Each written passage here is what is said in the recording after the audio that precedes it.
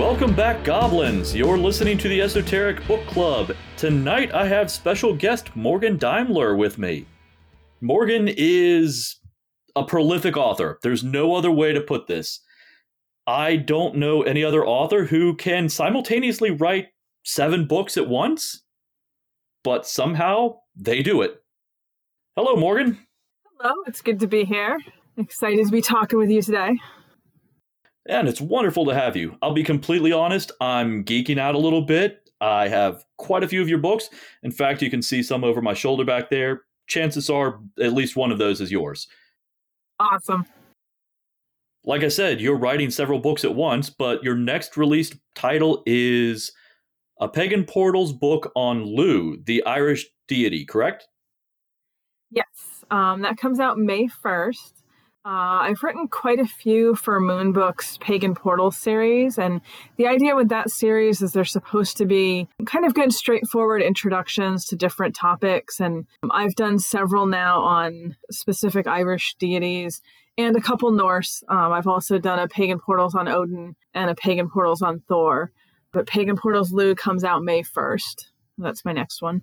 I actually have your title on Odin, and I was surprised how little historic information there is on him, despite the sagas and Snorri Sturluson's input. What I found most impressive about your book, though, is that you broke down each name that he went by in his travels and what his aspects were when he had that name. I was dedicated to Odin for about 10 years. And for me, during that period of time, it was really important to kind of get beyond the surface that a lot of people have with him. That sort of, not that he's ever straightforward, but that sort of straightforward, popular Odin. And he has something like 200, I think it's a little over 200. They're called Heiti or by names. And all of them have these sort of layers to meaning to them. And I think when you start to dig into those, you can just learn so much more about who he is, who he was, what he does. I had no idea. 200. Good Lord. It's a little ridiculous. And they're all over the place. Well, he doesn't just cover the Germanic world. He goes into Scandinavia, Old German manuscripts, England, even in Ireland a bit to some degree with the migration period, correct? The city of Dublin was actually founded by the Norse. There are sacred sites there. There's one in particular that was dedicated to Thor, but we see some Norse influence kind of in there because of that. Odin was definitely up in the middle of everything, as usual. Whenever he's around. Yeah. He's definitely one of those deities that kind of gets into everything. Well, to say that he's driven is kind of an understatement. He's preparing for Ragnarok, so there's this impetus behind his movement and his seeking. To be fair, that is a really good motivation, literally trying to stave off the end of I shouldn't say the end, but the twilight of the gods, the doom of the gods. And sort of we see a lot of his stories based around things that he's doing for that. And even in the modern world, a lot of people feel that people who have more modern experiences and encounters with him or feel that, he's calling them in any way, that's still connected to this sort of wider motivation he has. What do you think of his depiction in American Gods, the book and the series? I really liked the book. I thought it was really interesting. I liked what I've seen of the series. I admit I haven't seen the whole thing. I think the premise of that sort of modern aspects of the gods, the way that the gods are continuing to be present in the modern world, but also how they're sort of shaped and affected by human belief and the evolution of human culture. I think that's a really fascinating concept. And of course, it comes to us from fiction with Neil Gaiman, but I think that is something that would probably be a good thing for people to consider on a sort of a bigger scale, sort of how this all interacts. But yeah, I liked him on the show. I liked him in the book, Mr. Wednesday. Your book on Odin is through the Pagan Portals series. It's published by Moon Publishing. They have a new series coming out on the Pantheon series. And right now, I believe Egypt is available. But you just submitted a manuscript for one on the Norse Pantheon. It's a new series that they're doing through Moon Books, Pantheons, and then it would be whatever the subject is. So there's like Pantheons, Egypt. And the one that I have just finished is called Pantheon the Norse. And it's sort of half of the book is looking at the history and beliefs and then modern beliefs and practices of people who are heathen or Asatru. And the second half is pretty much divided, in my case, in my book, I can't speak for the Egyptian book here, divided between a list of the different gods and sort of a summary of who they are and sort of what we know about them from the mythology. And then I do also include a section for like the Alfar, Dvergar, Jotuns, ancestors, kind of all the other sort of major spirit beings that are also important in heathen belief. It's not just the gods. Fair enough, because even within heathen beliefs, gods is kind of a generic term. And they're not referred to necessarily as gods in their own language, are they? They're divided up into these other entity tribes, more or less. Yeah. We have the Aesir, the Vanir. The Jotuns are such a complicated topic because you sort of have the ones who are more sort of helpful to the Aesir, and then the ones who end up being included among the Aesir, like Skathi is a good example of that. She's definitely, comes from Jotunheim and is from there, from that background, but ends up as one of the Aesir, is counted among them, at least by Snorri. There's so many kind of layers of things that we see, which is fascinating to me anyway, that it's not just this simple cut and dry, you have this group here and that group there. There's these sort of interesting connections between them. Even the Jotuns as a whole, it seems like it's as nebulous to define as the modern definition of a troll. Yes. And I was recently talking with my friend, Catherine Heath, and she had pointed out some of the newer scholarship where certain academics are moving away from using the English translation of giants for them because they find it to be a little misleading and are instead kind of shifting into just using the term Jotun and not translating it because it sort of is its own concept. It's like the Aesir. We can translate that as God, but that comes with so many assumptions and sort of presupposes a lot of things, particularly for us, here in Western culture. And it's the same thing with the Jotuns. When we use the word giant, we have very particular ideas of what that means because it's just so ingrained, in English-speaking culture. When actually, most likely what they originally were during the Norse pagan period was something kind of different from that.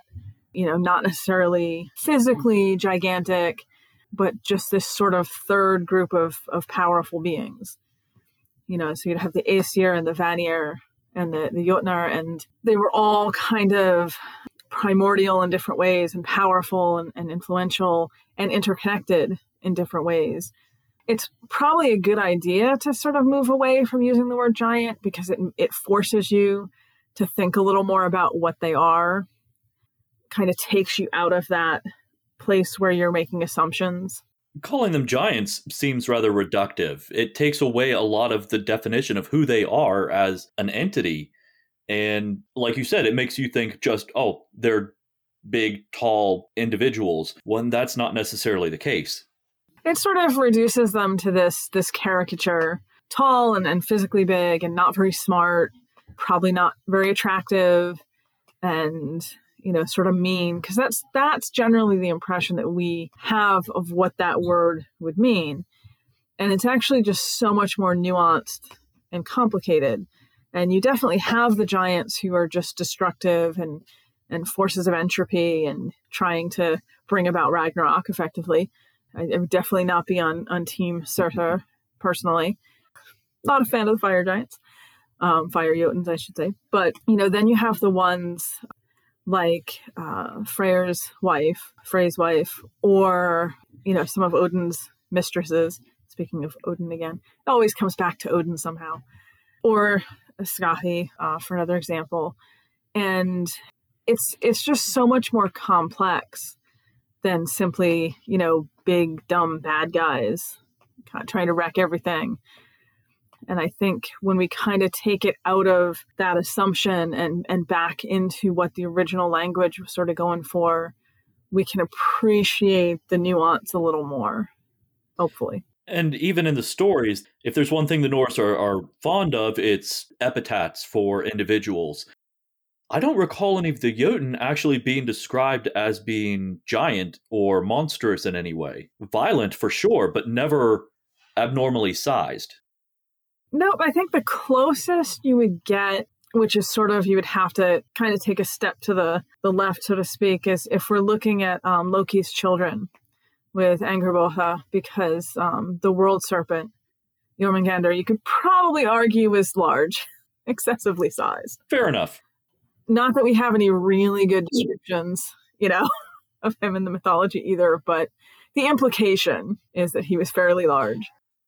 But yeah, the majority of the rest of them, you certainly see ones that have epithets or descriptions of, what would in English kind of be like monstrous or destructive, but not so much literally, gigantic. Even Utgard Loki, if you look at that story where Thor and Loki and companions end up in his glove overnight, it's kind of really implied that didn't necessarily happen that way, that they were being tricked or deceived with magic, as opposed to literally that he was so gigantic that his glove was the size of a house. The other events that happen in that story also involve this sort of like deceptive illusions and trickery. Thor trying to drink the ocean, for example. Oh, right. Yes. I love that story. Yeah. Or Loki trying to eat more than fire. I think one of my favorite stories with the two companions, brothers, it's kind of nebulous how they are related to each other, is Thor's wedding, when he is trying to recover his hammer. Yeah, that is one of my all-time favorite stories. Because just picturing him all angry, but in the bridal gear and the veil, and just barely being able to contain himself, and poor Loki with him trying desperately to be like, no, it's fine. Her eyes are just really red because she's tired. She hasn't slept from excitement. And then you have the Jotun to the side who's all excited. He's like, this is great. My bride is amazing. This is going to be awesome. Yeah, no, that is such a great story. Does not end well for the giant, of course, but... Well, when Thor's involved, it never really does. That's true. Very rarely. Transitioning on from the Norse Pantheon book, we're going to actually go into a subject that is more timely than I care it to be, especially locally for us here in West Virginia, and that is the adoption and use of heathen, specifically Scandinavian symbols for white supremacy and different hate groups. I'm not going to name the group. I don't want to give them any publicity. But locally, specifically in my town, a group came through and their letterhead uses I guess it would be a stylized iron cross, but it looks enough like a solar cross that I took my solar cross symbol down from my porch and put it into storage for a time because I don't personally want to be associated with that. And for me, that is a difficult thing, to not be able to display symbols of my belief because of a hate group that is adopting them. Mm-hmm. And I guess the question I have is, what recommendations do you have for helping to combat that and educate people on the true meaning behind some of these symbols? Yeah, and that's such a tough situation and such a tough subject. And it's been an issue in heathenry for a long time, having to deal with these sorts of things. I think, honestly, the best thing that we can do is just keep trying to put good information out there and keep trying, when things happen, to sort of speak up and make a point of saying, these people are perverting the use of these symbols, that they were never originally intended to be symbols of hate or exclusion or supremacy or racism or any of that. They're taking things that other people use for spiritual purposes or for, genuine religious reasons, just genuine purposes, and they're twisting them in a way that is really harmful to a lot of people. And to me, it's very sad that to be a heathen in the United States these days, you have to be aware that if you're wearing runes or if you have runic tattoos, people will jump to conclusions and assume that you have particular ideologies that you won't have. The Southern Poverty Law Center, which is a wonderful thing, they have a list of hate symbols, basically. And quite a lot of Norse heathen symbols are on that list because they're so widespread in their use by these groups. And I see a lot of heathens just sort of in this agonizing position of, do you give up your own spiritual symbol that's been a symbol that's been associated with your spirituality and religion, in some cases for a millennia, because it's been co-opted in this way? Or do you keep trying to use it, keep fighting to use it, even though you know that it's going to cause you problems now because of this? And it's just a mess. It's what it is. But I think all we can really do is just keep pushing forward and keep fighting to educate people that these are not symbols of hate. These are not symbols that were intended for that or have that meaning. They're symbols that have been taken and kind of skewed. I don't know ultimately if there's certain symbols we might have to eventually sort of concede we can't use anymore. I'm definitely concerned about that. It's obviously already happened once with a symbol that I'm not going to say the name of because everyone will know what it is, but from World War II, the symbol everyone associates with Germany in World War II, which was not originally a symbol of hate. It was something that they took and used, but it became so ingrained in society associated with that you can't use that in Western culture anymore. It's too strongly connected to that. And I would hate to see that happen with some of the other older heathen symbols. One specifically that pops into mind that I'm most immediately concerned about is one that doesn't necessarily have a set definition, and that's the Valnut. Mm-hmm. It's generally associated with Odin, but we only have, I believe, 2 depictions historically of this symbol.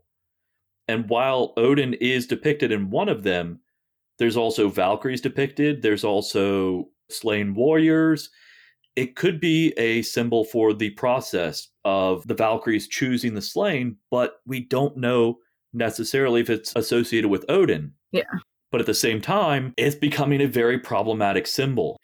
Yeah, which, again, to me, so much of this is just very sad.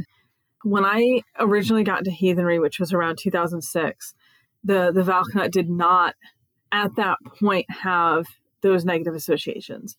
It was seen in heathenry very strongly as Odin's symbol, which, as you mentioned, perhaps not the most historically arguable point, but it had sort of come to be considered his symbol.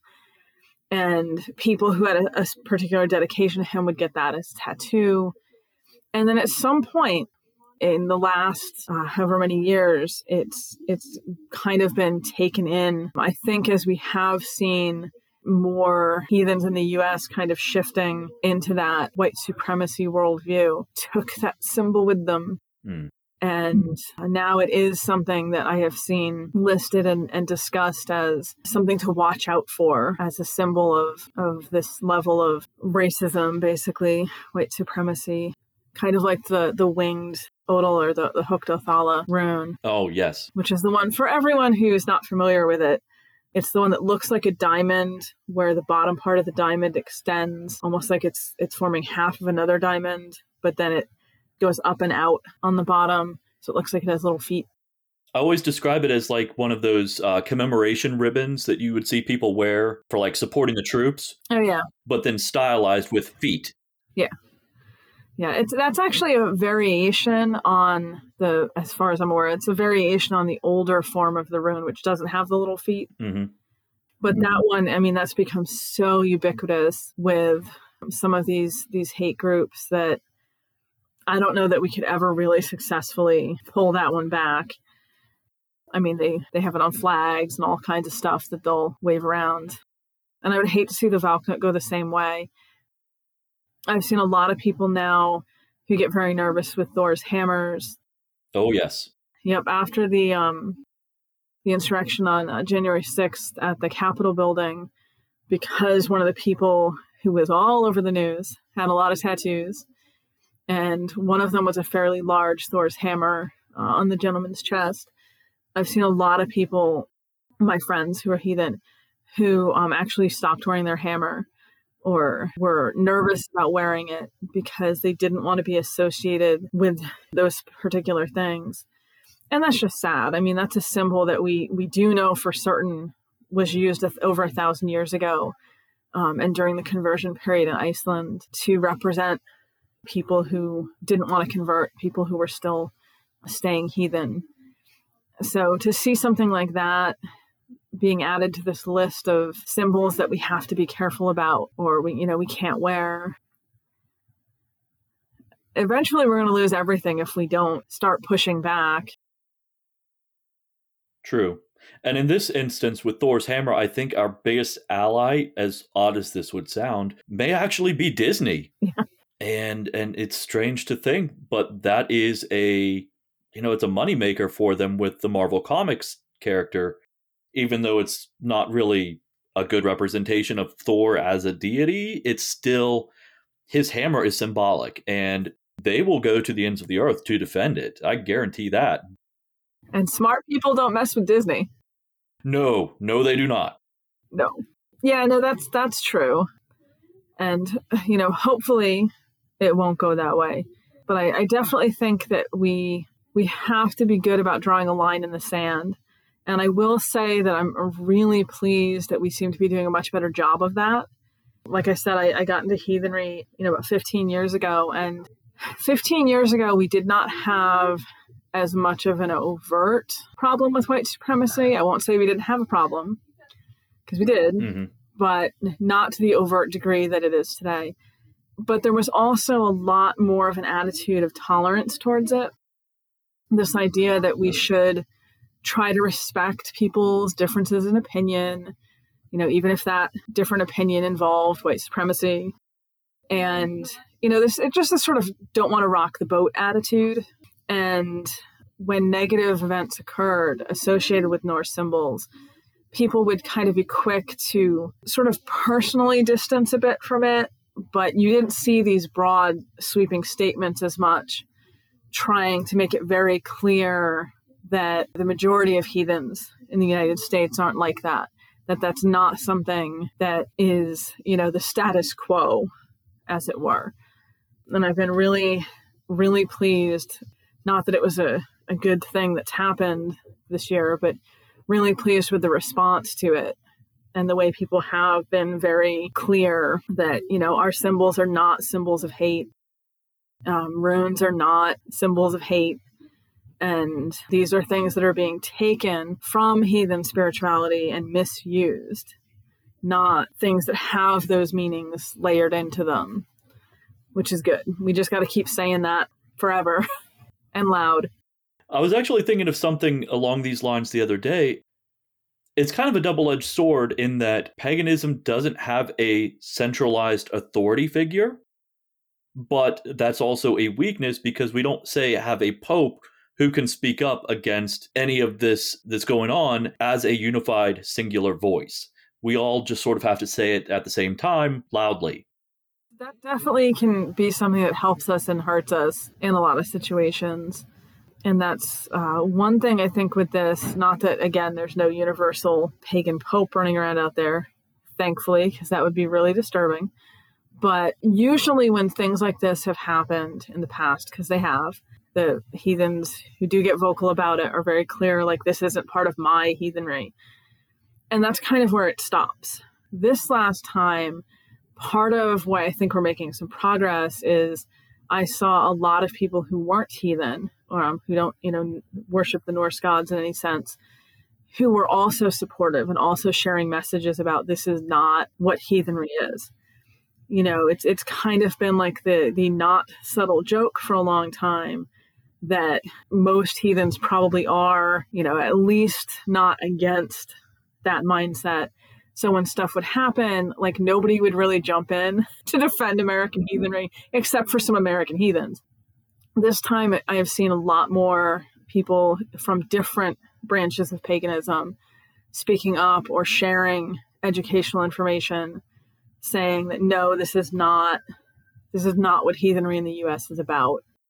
And that's an interesting change too in the past few years, especially how there's more allyship between different pagan belief systems and how they're helping to really speak up for each other. Yeah, and I think that's really critical, particularly as we're moving forward and things like this are happening, not just to heathenry. Every branch of paganism has its horrible moment of public nonsense that goes on. But, again, and I've mentioned a couple times now how long I've been heathenry, but I've been practicing witchcraft and part of the wider pagan community since the early 90s. And there's always been this sort of trend of you kind of take care of your own, but you don't get into other people's stuff. So, if something happened with, say witches in the late 90s, other types of pagans, people who didn't consider themselves affiliated with whatever that group was, would usually just stand back, sometimes with popcorn or another snackable item. I mean, let's be honest, that is how it usually would go down. And it does seem like we've got a much bigger sense recently that we're all in this together, even if we have very different spirituality and very different beliefs. We're all minorities within a minority in a country that's not particularly friendly to spiritual minorities. True. But we're also getting to see, I'd say, a social evolution where it's not necessarily more accepted, but it is better represented and represented by the practitioners themselves more than the media or outside sources like an anthropologist commenting on it. We've definitely gotten a lot more mainstream than we used to be, which is another of those double-edged swords, but it definitely does kind of put you in a different place where you're more likely to get, I think, sometimes negative attention than you would have 20 years ago when you're wearing a Thor's hammer, you're wearing a Valknut, you're wearing a rune. People just aren't going to know what it is. Now they might know what it is, and that could be a good thing, could be a bad thing. Yeah, definitely. I remember around about 20 years ago, trying to find a Thor's hammer pendant was sometimes difficult. And at that time, where I lived, it was a very small town. There was one head shop that had a single style available. And unfortunately, it was the Icelandic one with the wolf's head that looked like an upside-down crucifix. So not necessarily the one that you want to wear in public. No, which is actually ironic because that is a historical replica, as I'm sure you know, of what they actually were wearing 1,000 years ago in Iceland because... And this is another of my favorite all-time stories, because the smiths that were making the hammer pendants were also making the cross pendants for the Christians, the people who had converted to Christianity, and they were too cheap to have two different molds. So they would just make the one, and then where they stuck the bail depended on whether it was going to be a cross or a Thor's hammer, which I don't know why that amuses me to no end. I've seen that same mold in historic accounts. I love that. I mean, how better is that really to show the transition? In a tumultuous time, it was sort of accepted to some degree. It was still sort of tenuous, I'm sure, on a personal level. But like you said, the smith is making the same pendant. It just depends on how it hangs. Very entrepreneurial of them to be like, well, if you want a cross, we got those. If you want a Thor's hammer, give me a second to restring it. Here you go. And I think most of those, or at least a lot of them, were soft metals. So I just imagine him having a whole bunch of them in bulk. And he's like, okay, where do you want me to put the hole to put the string? It's industry at its best, really. But, again, ironically, that's why nowadays people mistake them for upside down crosses.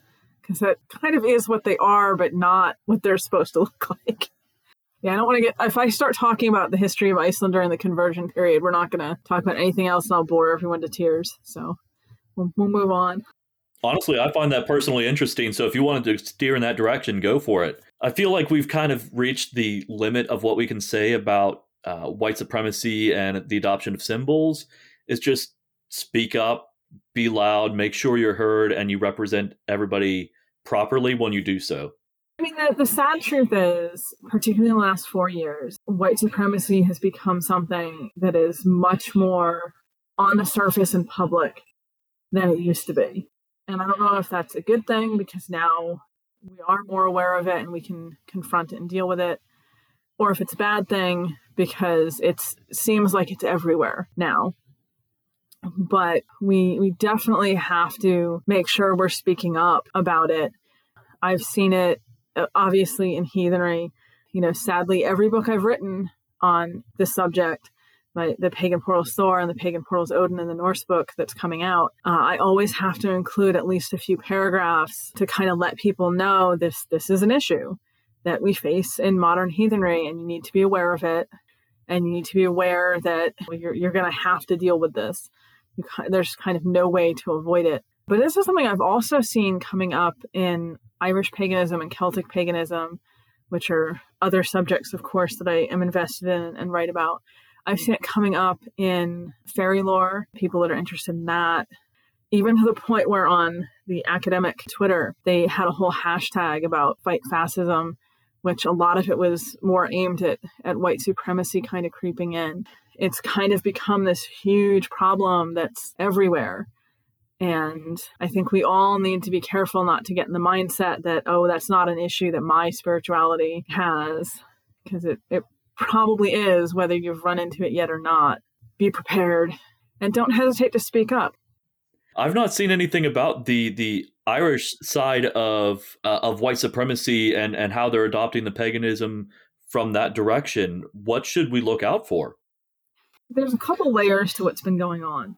Some of it is that for whatever reason, and I actually don't know how this exactly got started, but for whatever reason, 4 or 5 years ago or so, a lot of more Norse-oriented pagans, heathens, Astuar, assorted labels in that direction, started coming into Celtic groups on social media, and sort of with the idea of claiming that Celtic ancestry and Norse ancestry were the same thing or very similar, and that they wanted to sort of respect or incorporate it. But what was actually going on was more of a membership drive, if you will, where they would come into the Celtic groups, but then they would start with a lot of the dog whistles that you find with white supremacy. And from there, it had kind of grown into people coming in who were not necessarily Norse affiliated, who were just claiming at least to be Celtic pagans, but with the same sort of mentality of this is only for people of a certain ancestry, which actually means people of a certain skin tone, because there's plenty of people in the Norse countries and Germanic countries as well, but in the Celtic language countries that are not necessarily, what we would label white. There's a lot of diversity out there. That's just a reality. And the more we started to see that, the more it became clear that this was a real growing problem that had to be addressed. Unfortunately, again, a lot of what I would see, at least in a lot of the Celtic groups, is what I was seeing in the Norse groups 15 years ago, which is the attitude of, well, if we just kind of ignore it, like we don't agree with it, but we'll just kind of ignore it and it'll go away because that's not what we're about. That is not how that works. If you don't confront it and make it clear that that's not acceptable, it does tend to take root. You have to constantly be on guard and constantly make it clear that that is not what your spirituality is about.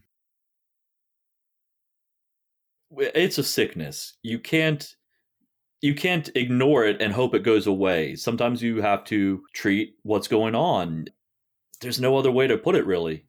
No, definitely. And that's kind of why I emphasize that we have to be willing to clear that this is not part of who we are, not part of what our spirituality is about. Which isn't to say you can't be proud of your ancestors. You can be. You can be proud of, whatever ancestry you have, whatever your connection to a place is. That's perfectly fine. But as soon as you start to imply that it's necessary for everyone to have that, or to imply that you have to have a certain ancestry and a particular skin tone, which a lot of times is what it comes down to, or you're not really part of that spirituality, then we have a really big problem. And, you just have to immediately make it clear that no, that's not a prerequisite. And if you break it down to its base parts, you can be proud of your ancestor, but when you're proud of your ancestor's skin tone, that's where it becomes ludicrous. And, as soon as you start gatekeeping based on skin color, you basically are into white supremacy. There's really no way to argue yourself out of that. No, not really. Right. I can have a certain skin tone, and my cousin, who has a 50% DNA connection to me, or however you want to look at it, could have a completely different skin tone, but we still share a significant number of ancestors. Obviously, skin color is not a real deciding factor in that. And particularly in the United States, where a lot of people, when they're talking about ancestral connections, whether it's Celtic or Norse, not always, but a lot of times they're talking about multiple generations back. If you're going 3, 4, 5 generations back and picking on one or two ancestors to focus on, that's fine. But you have a lot of other ancestors going on too, not just the ones that you are focusing on because you find that interesting. You can pick 4 or 5 generations back and have some really interesting variety going on, no matter what your current appearance is. That's one of the trends in paganism that's kind of driving me nuts right now with the introduction of DNA testing. Mm-hmm. People will get that done and find out they have 0.03% Scandinavian DNA. So, suddenly they're Vikings. Yeah. And, I can appreciate people, especially when you feel like you don't have a strong connection to any sort of ancestry. You get a DNA test done and it's exciting and you feel like you're connected, you're part of something. But, and this is something I've said repeatedly in different forums, ancestry is not culture. DNA is not culture. Culture is something that's living and alive and requires some effort to connect to. If you have that 3% Scandinavian ancestry going on, that's great. But if you just get on a plane and fly over to Sweden or Norway or Finland or wherever, you're not going to be able to speak the language when you get off the plane. You're not going to be familiar with the food. You're not going to be familiar with pretty much anything. You have to learn all of that. You might feel a connection to it for whatever reason, but it doesn't change the fact that you're not part of the culture until you've made that effort and made that connection to it. I get a lot of hate on social media sometimes for saying that, but it's true. No, I completely agree. I think this is kind of a small segue, one of the most intriguing parts of modern Scandinavian culture is the sheer quantity of coffee that they drink. So I think I would fit right in there. I have to admit, so I was in Iceland in 2018, and we went into this little bakery, and I took one look at the board for coffee, and I didn't even know what to do. I was like, there's so much going on right here, and I don't understand. And not because the language thing, but I'm like, I don't even understand what most of this is. And I thought I was like a coffee person, but no, put me to shame. Oh, that makes me want to go to Iceland even more. You would love Iceland. Everyone would love Iceland because Iceland is amazing. It'll try to kill you, repeatedly. Oh, for sure. It is a wonderful place. It seems like one of those locations where you don't deviate from the path. You'll just disappear. Yeah, that's actually when we were there on our trip, that was one of the things that we had to remind people. And, I had to remind myself because I am really good about climbing over protective railings, because in the US, a lot of times protective railings are sort of based on the absolute worst case, never going to happen scenario. So if you climb over the railing, it's okay. You've still got 30 feet before anything actually dangerous might happen. Please, by the way, everyone listening to this, do not be me. I am a terrible example to follow in life. But this is just how I live in the U.S. I do things all the time that I probably shouldn't do involving safety barriers. In Iceland, they're not playing. Like when they say like, don't do the thing, you don't do the thing because it will kill you. And their protective barriers are like 2 feet away from the death zone. Oh, wow. When we went to Geyser, which is one of the big geysers. You know, you're walking on the path to go up to the geyser, which is super cool, by the way. I highly recommend if you're in Iceland in that area, go see it.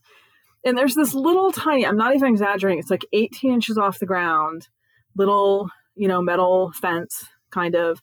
It's sort of like a metal post and then a chain to the next post, but it's like 1.5 feet off the ground. I'm like, oh, okay. Trying to keep people maybe from getting their shoes wet. I don't know, because there's water just on the other side of it. No, the water on the other side of it was like 300 something degrees. And so there's this tiny little sign you finally come to that is like, be advised, do not touch the water because it will burn you horribly. And the closest hospital is like 200 kilometers away. And it's like, oh. This is not the splash zone at SeaWorld. No, do not step over the fence and touch the water because you'll burn the skin off your fingers, basically. Wow. Yeah, they just assume that you're going to be intelligent and not make bad choices. It's very important in Iceland to not make bad choices. I feel like historically it's always been that way. In Iceland, yeah, I think so. It's an absolutely gorgeous, gorgeous country. And I will say up front, like, I love Ireland. Ireland is my favorite place in the world, but Iceland is just unbelievable. Even the airport, like once you get out of the airport and you're waiting to get your ride to wherever you're going. Well, we were going to Reykjavik, so in the south. It's just gorgeous. It's a gorgeous country. There's rainbows every 5 minutes. When you turn around, there's a rainbow. I totally understood after going to Iceland why they have stories of the Bifrost, by the way, the Rainbow Bridge, because you just see them constantly. It's just breathtaking country. I got to see the Northern Lights once while we were there. We went to Goðafoss, which is the big waterfall. Supposedly, when they did finally convert to Christianity, the law speaker took his God posts and threw them into the waterfall there. They say that might not be a true story, but I love it anyway. But it's all just so amazing and beautiful, and it will all kill you. When we went to Goðafoss, you can walk right down to the edge of the river, and that is a no-joke river. Like, if you fall in that river, that'll be the end. No one is saving you. You will just be gone. Oh, my. Yeah. But it's worth it. Go there and enjoy it and just listen to the signs. Well, before we finish up here, what projects are you working on right now? I'm always up to something, or multiple somethings, as you pointed out at the beginning. I did just finish up the Nurse Pantheon's book. I have another book on contract called The Other Worlds, I think. None of my titles are usually final until the book is actually done, and I'm sure that's what's going to make the most sense. But it's basically about the different variations of the other world of fairy in the Celtic language-speaking cultures. I'm excited for that one. I think that's going to be a good one. I am always working on fiction, so I think next month I'm going to be starting work on my next novel. So I'm also working on that. Now, this last one may be a loaded question since I didn't prep you for it before. If you had to choose one influential book that had the greatest impact on you, what would it be? That's a tough one. I'm a gigantic bibliophile, and I have a ridiculous amount of books, so it's like asking me to choose my favorite child. That's a tough one. If I had to say fiction, it would probably be Mercedes Lackey's The Last Herald Mage, which I read when I was very young, because that kind of opened my eyes to a lot of things that I was not aware were even possible at the time. That was definitely something that was hugely impactful for me. If we're talking nonfiction, that's a tough one. I don't know if I could pick just one. I would have to have a list of like 20. Fair enough. Yeah, that's going to bother me now. I'm going to have to think about it. Oh, no, I'm sorry. Oh, no, it's okay. There's so many good choices. There's so much out there. You could get into mythology, you could get into folklore, you could get into philosophy, you could get into all sorts of things. I've rarely met a book I didn't like. Rarely. It's happened, but not often. Well, like I said, it was a loaded question. That's fair. That's fair. At least you know I'm giving you an honest answer. Well, it has been a pleasure talking with you, and thanks for stopping by for the interview. Yeah, thanks for having me. This was really fun. Not the lightest of conversations, but definitely worth having. And we kept it light in places. Yeah. Well, we ended by talking about how awesome Iceland is, so you can't go wrong with that. Absolutely. And sometimes the most important conversations aren't necessarily pleasant. That's true. And this is definitely one of those conversations that needs to be had.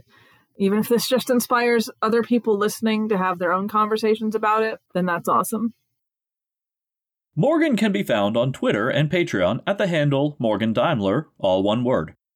Their books are released through Moon Books, links in the show notes below. As always, a huge thank you to my patrons, especially those pledging at the elemental level, such as Samantha Shaver. You too can become one of the show's loyal goblins by pledging as little as $1 per month. Even the smallest donation helps to keep me caffeinated. Thank you to Sarah Rudy and her band Hello June for the use of the song Fight Don't Fight in our intro and outro music. Their work can be found on bandcamp.com and at wearehellojune.com. Esoteric Book Club can be found on Patreon, Instagram, Facebook, and at esotericbookclub.org. Until next time, remember, stay weird.